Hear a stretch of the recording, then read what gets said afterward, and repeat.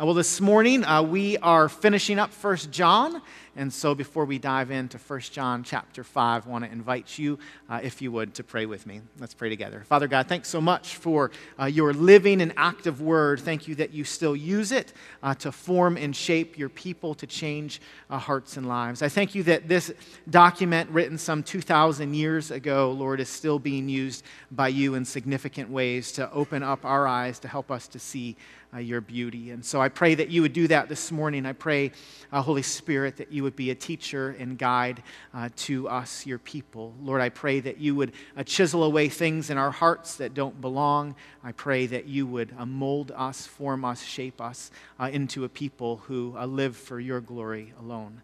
God, we love you. We thank you so much that you have loved us first. We pray these things in Jesus' name and by your Spirit. Amen. Did you know that this day in history, this day, the 29th of September, in 1948, Hamlet, directed and starring Laurence Olivier, opened at the Park Avenue Cinema, received Best Picture in 1949. Who was alive in 1948? Just quick show. No, I'm just joking. 1948, it happened this day. Did you know that this day in history, in 1954, Willie Mays made his famous over-the-shoulder catch of Vic Wertz's 460-foot line drive to deep center field in Game 1 of the World Series. You remember that? I don't. I wasn't alive, but I saw the video. Do you know that this day in history, in 1984, Let's Go Crazy by Prince and the Revolution peaked at number 1? Kids, you remember that? Oh, you're missing out. You're missing out on life. Did you know that on this day in history, in the year 2008, the Dow Jones Industrial Average fell 777.68 points. At the time, it was the largest single-day point loss following the bankruptcies of the Lehman Brothers and Washington Mutual. That was a pretty significant day. Do you know that this day, on this very day, you can know that you have eternal life? Do you know that? Do you know that on this day, September 29th, 2019, on this day, you can know that you have eternal life? As John begins to close his book, he writes to churches, house churches who were wrestling through the person and work of Jesus. And he says to them, I write these things to you. This is 1 John chapter 5, verse 13. I write these things to you who believe in the name of the Son of God, that you may know that you have eternal life. It's pretty amazing to think about, isn't it? If you're younger, you probably don't think a whole lot about eternal life. Even as we get a little older, we don't love to think about eternal life because it typically means the end of this life. And this is the life that we know, right? This is the life that we have experienced. And so we don't spend a whole lot of time thinking to ourselves about life forever. I never did. I never did until about 5 years ago. 5 years ago, I was out running with my friend Brian, and we were training for a race. And as we were jogging, I felt like my heart was starting to do some funny things. And I didn't know what it was doing, but I know that it didn't feel really normal to me. And so I remember going back over to Brian's house and sitting down in his living room, and I was staring at his teenage daughter at the time. Her name was Brantley, and she kind of looked at me and said, James, is everything okay? And I said, no, Brantley, it's not. I said, my heart feels kind of funny. I don't feel like I'm having a heart attack, not that I've ever had one before, but it just kind of feels weird to me. And then I jokingly said to Brantley, because these are fun things to joke about, Brantley, you might be the last person to see me alive. It's not really funny. You know, sometimes when you're a joke teller, you just throw them out there and hope something sticks. In retrospect, that was probably not something I should have joked about. I went back home. It was about 3 o'clock in the afternoon, and I told Melissa, I said, Melissa, something's wrong. I said, I don't know what's wrong, but my heart feels kind of wonky. And she had tickets to go see Wicked. with a friend that night. If you haven't seen Wicked yet and your husband's dying, and you have tickets, don't go. You should stay with him. But Melissa said, you want me to stay home? And I said, no. I said, I'm fine. I said, I need to catch my breath. I'll be fine. I said, you go, have fun. And she's like, are you sure? I said, I'm positive. I'm like, go. And so she went. And for the rest of the night, I just kept on walking around the house thinking to myself, boy, my heart feels kind of funny. I don't know what's wrong, but something is. And so I called up my friend who's a lot smarter than me, and I said, hey, something's wrong with my heart. I don't know exactly what it is. I said, I'm not having a heart attack, I'm pretty sure, but it just feels kind of funny. And he said to me, well, James, you live pretty close to the fire station. Why don't you drive to the fire station? There'll be an EMT there. They'll check you out, and if something's wrong, they'll take you to the hospital. And if nothing's wrong, they'll take you to the hospital. And, and I'm like, those sound the same options. And so I just thought, boy, that just sounds like an expensive Uber trip. And but I'm like, hey, it's my heart, and you only get one of those. And so I went to the fire station, and I pulled up, and the guys were sitting there eating dinner.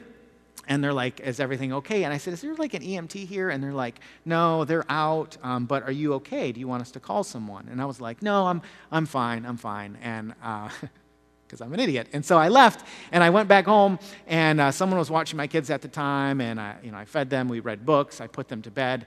But my heart still was kind of funny. It was like 9 o'clock in the evening by this time. And I started texting Melissa. And I called her, and I was like, hey, something's not right. I don't know what's wrong, but I still don't feel great. Like, can you come home? Well, she had her phone off because, she went and saw Wicked. And so she turned off her phone. And when she turned on her phone at about 11 o'clock, she sees all of my text messages. And she immediately calls me, and she's like, James, you need to go to the hospital, and you need to go now. A lot of time had passed. And I said, you know what, Melissa, I want you to come home. I said, I'm going to be fine. I want you to come home. Once you come home, I'll be okay, because that'll just magically make everything better, right? And so she's like, you need to go to the hospital. I'm like, no, just come home. So she hung up the phone, and she called her dad, and about 7 seconds after I hung up the phone with my wife, my father-in-law called me, who had had a heart attack a couple years previously, and he used some rather inappropriate words and told me to go to the hospital. And so Melissa got home about 10 minutes later. I called a friend. He came over to watch the kids. I drove to the hospital. I walked in at about midnight, and I told the nice lady at the front desk, hey, I'm not having a heart attack, but I feel like something's wrong with my ticker. And if you ever want, incidentally, to get to the front of the line in ER, this is a great way to do it, right? And so I sat down for about 3.7 seconds before they called me in the back, and they hooked me up, and they told me, James, your heart is beating 260 beats a minute. How long has it been doing this? And I was like, since about 2:57 this afternoon. And by now, it's 12:30. And I guess apparently that's a long time. And not really healthy for you. And so the doctor came in and said, James, I think you're going to be okay, but we need to shock your heart. And I thought, I mean, you don't hear that every day, right? I had never gone through that before, and I really wasn't expecting to hear it. And so when he's like, James, we need to shock your heart, I'm like with paddles, like they do in the movies? And he's like, yeah, kind of like that. The last thing that I remember is the ER doctor standing over me as I'm looking up, and he asked me 2 questions. He says, James, have you ever been kicked in the chest by a horse before? Or have you ever been hit with a baseball in the chest? I didn't think that those were the most appropriate questions, because I was asking him, hey, are you going to tell me when you're going to do this? I remember laying on the bed, and I looked up in the room, and Melissa is standing in the doorway to my right. And this isn't like a, I didn't, at the time, I didn't think, hey, this is a near-death experience, but it was also unusual, right? It was kind of a big deal for me. And God was so gracious to me in that moment. I was working through this catechism at the time. Catechism, if you've been through one, ask a question and then you have an answer. And the first question for this catechism was this: what is your only hope in life and in death? Whoa. What is your only hope in life and in death? And the answer to that we teach our kids is that we are not our own, but belong to God. Our only hope in life and death is that we are not our own, but belong to God. The Apostle Paul wrote to the church at Rome and said these words, "If we live to the Lord. If we die to the Lord. So whether we live or die, we belong to him." That day was the first day that I really felt like I wouldn't live forever. We don't like thinking about stuff like that. We spend most of our lives trying to sweep that reality under the rug. And yet, I take great comfort in knowing that God wants his people to know, like deeply know, that you can have eternal life. I mean, think about that, eternal. I mean, eternal means last forever. It just goes and goes and goes. When I think about something that's eternal, this is silly, but I thought about the old Energizer Bunny commercials that I saw growing up. Back in the 1970s, Duracell Battery came up with this idea for a rabbit, and they started using it in 1973, and they used it for years, about 15 years. But in the late 80s, their trademark lapsed, which apparently is not a good thing if you are competing against other battery companies. Because Energizer came in with their own bunny, and they thought, hey, we have an idea. We're going to create our own bunny, and we're going to make a commercial with the two bunnies, and the Duracell bunny is going to run out of batteries. He's going to be playing his drums, and then he's just going to kind of wind down. But the Energizer bunny is just going to keep going and going and going. Right? Do you know that God has created us, humanity, you and me, to go and go and go, to last forever, to experience what is eternal? Right? And if you have had an experience in life that has been good and beautiful, you probably can think about a time in your mind where you have thought, I want that experience to go on forever.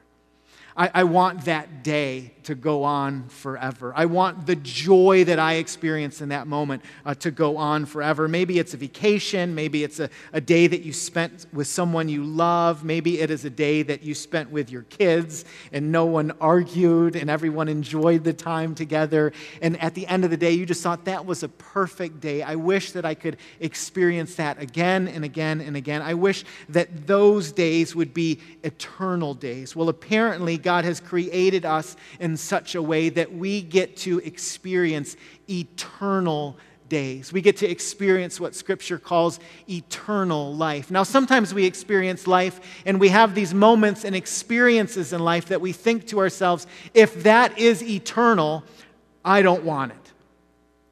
Right? Because you have had bad days before. You've had days when you've been hurt, when you've been disappointed, when your heart has been crushed, and you think to yourself, I don't want to experience that again and again and again. I laugh. Melissa's grandfather is in his mid-90s now. His name's Stan. Whenever I go visit Stan in the summertime, Stan is leaning over like this, and he looks up, and I say, Stan, how you doing? And he'll look up, and he'll say, best day of my life. And I think to myself, if that is the best day of your life, then I don't want it. Right? Because that doesn't look like the best day. I read an article just the past week from Futurist.com. Some people who think about these things and dream about these things suggest, researchers in Silicon Valley suggest that people who are alive today could live up to 1,000 years old. I heard that and I thought to myself, I do not want that. I don't want that. Because the world that we live in is broken. And it doesn't always work the way that we want it to. And the experiences that we long for, we don't always have. But the beautiful thing about Scripture is it tells us that there will be a day when that will not be the case. The psalmist says in the book of Psalms that in your presence there is fullness of joy. And at your right hand there are pleasures forevermore. That is what I want. In your presence, there is fullness of joy, and at your right hand, there are pleasures forevermore. Did you know? Did you know that you can have eternal life? John continues in verses 14 and 15, and he says, and this is the confidence that we have toward him, that if we ask anything according to his will, he hears us. And if we know that he hears us in whatever we ask, we know that we have the request that we have asked of him. Did you know that God hears and answers your prayers? Did you know that God hears and answers your prayers? That's what John says right here. This is the confidence that we have toward him. If we ask anything according to his will, he hears us. That phrase, according to his will, sometimes that gets a bad rap.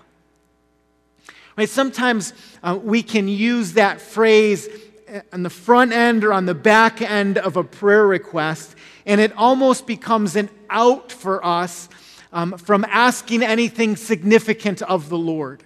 It's like we really want to ask for big, audacious, great things, but we're hesitant, and so we just simply ask for something and then say, if it's your will. I remember when I was in seminary, I worked for a Christian radio ministry called Insight for Living, and I'll never forget one of the pastors there when one of our admins was diagnosed with cancer. And this is the second time that it had come back. And I remember just sitting at this table in our meeting room, and Judy was there, and the pastors were there. And when we prayed, the pastor prayed, God, we throw caution to the wind, and we pray for healing. I just thought, man, that's a bold, audacious prayer, right? Because I think just in my natural self, I think about the statistics. I think about, okay, this is not good. She's had this before, and it's come back. And I thought, man, I want kind of an out, and so let's just pray according to the will of God, and that way it will protect us from being disappointed. But I don't think that's what John is saying. I think John is saying that the God who knows you and made you and loves you, the God who rules and reigns on high, right? His sovereign will over creation can be trusted. Like the reality is he knows and sees things that I don't know and see. That's crazy, right? That the God of the universe knows and sees things that I don't know and see.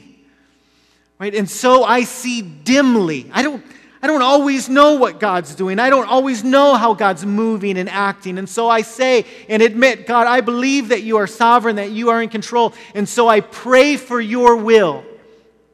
And it's not a cop-out to me. It's not a cop-out. It's a way of saying, God, I trust you. So do your will. And I love the words of George Mueller, missionary, who refused a salary, refused financial support for himself and his ministry. He just prayed and asked that God would send what they needed. And he oftentimes said, prayer is not overcoming God's reluctance. It is laying hold of his willingness. I love that. Prayer is not overcoming God's reluctance. It is laying hold of his willingness. So we pray, God, if you will. And we see this in other places in Scripture.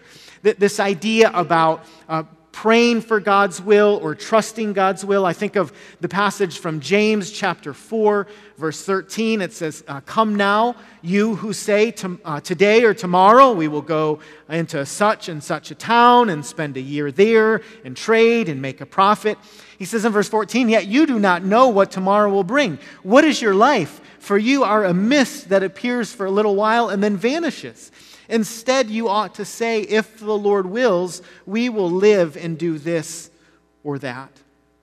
As it is, you boast in your arrogance. All such boasting is evil. For the longest time, I would hear people say things like, well, if the Lord wills, I'll see you next week. And there's part of me that goes, come on. Like, really? Like, you'll see me next week, you know. If the Lord wills, grab coffee on Tuesday. And I'm like, come on. Like, we'll grab coffee on Tuesday, right? It's on the calendar. Well, no, James is going like, James, the one who wrote this, is going, James, the one who reads this, hey, you're not calling the shots.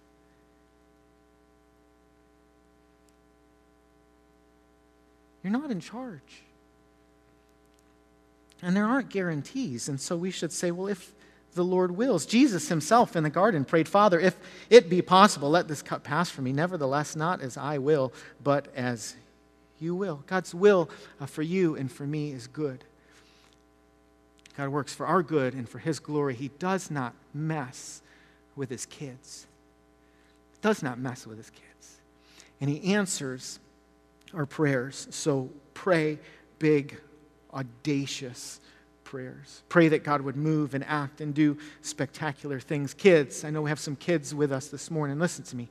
Listen, kids. You will be tempted as you get older to think that the world is just kind of the way that it is. This is just kind of the world that we live in, and things really don't change a whole lot, and people don't change a whole lot. That prayer is something that we do in church, but maybe it doesn't make any sort of real difference. I want you to know when that happens, I want you to remember that God hears and answers your prayers. Older people than the kids, I want you to know that you will be tempted as you get older to think that the world is just kind of the way that it is, that things don't change a whole lot and people don't change a whole lot, that prayer is something that we do in church, but it doesn't really make any sort of difference. I want you to remember that God hears and answers your prayers. Did you know that today, this very day, that God hears and answers your prayers? Did you know that you know what is true and what satisfies? Do you know that we know what is true and what satisfies? John puts it this way in 1 John chapter 5, verse 20, and we know that the Son of God has come and has given us understanding so that we may know him who is true, and we are in him who is true, in his Son Jesus Christ. He is the true God and eternal life. Little children, keep yourselves from idols. John writes to the church and he says, I want you to know, I want you to remember, I want you to listen. Jesus is true. Jesus is true, and you are in Jesus. And Jesus is who satisfies. His last words to the church are fascinating to me. He says, little children, keep yourselves from idols. Interesting last words, are they not? Like if that was the last line of the letter written to you, you probably would go, huh? Like when I read this, I thought, what were my parents' last words to me as they sent me off to college? I'm not positive, but I think they said, James, we're proud of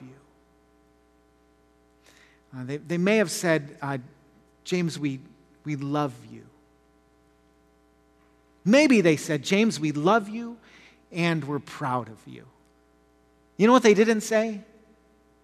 They didn't say, James, keep yourself from idols. But that's what John says. And I think John speaks those words and says those words because he knows something about the condition of the human heart. People older and wiser than us talk about the human heart being an idol factory. Like we're always trying to create these idols in our hearts, these things that we love and that we worship. Typically, when I think of idol, I think of like American Idol. Right? That's what comes to mind. When I think of like American Idol, that's what I think about. Or sometimes I think of like a golden calf.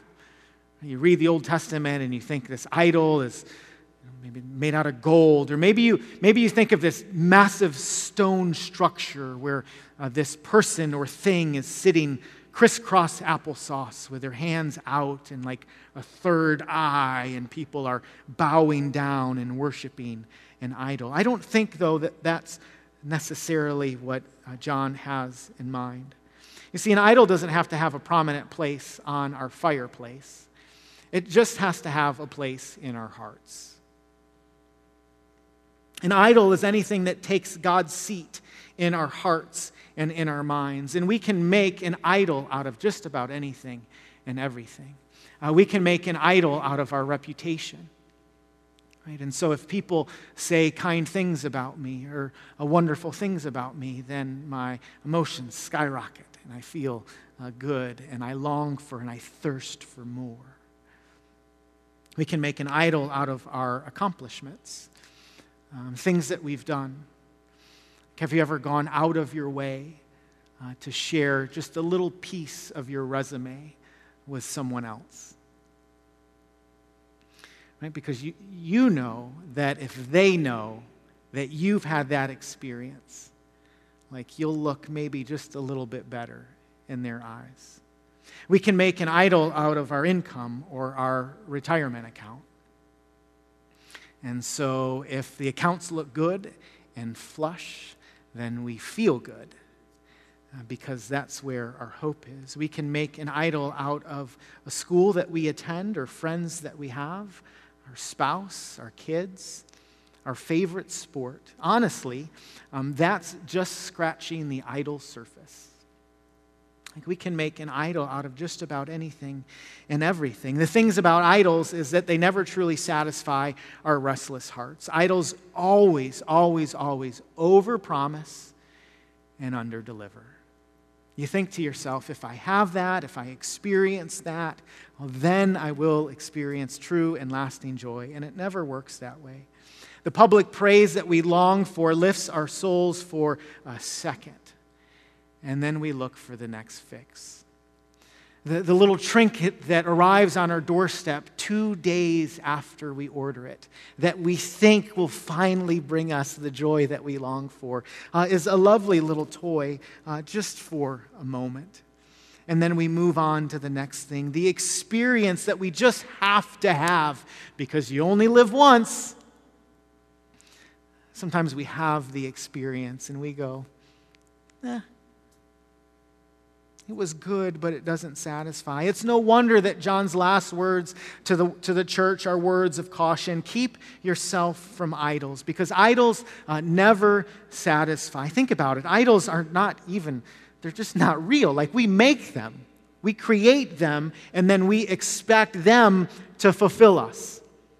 Scripture says in Psalm 135, verse 15, the idols of the nations are silver and gold, the work of human hands. They have mouths, but do not speak. They have eyes, but do not see. They have ears, but do not hear, nor is there any breath in their mouths. Those who make them become like them. So do all who trust in them.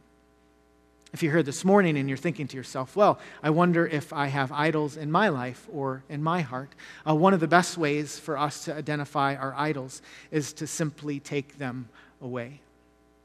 Right? To take them away. Does losing your title at work devastate you?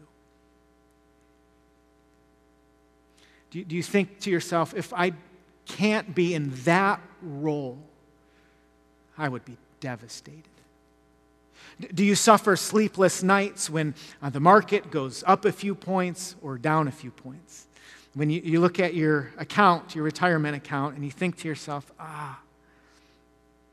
when that takes a hit, does your sense of hope and safety vanish?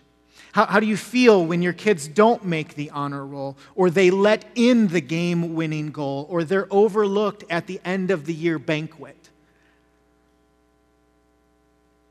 Are you not just disappointed, but crushed? Are you devastated when you can't play your favorite sport or game any longer? What or whom is your source of joy? What captivates my heart so much that if I lost it, I would be devastated?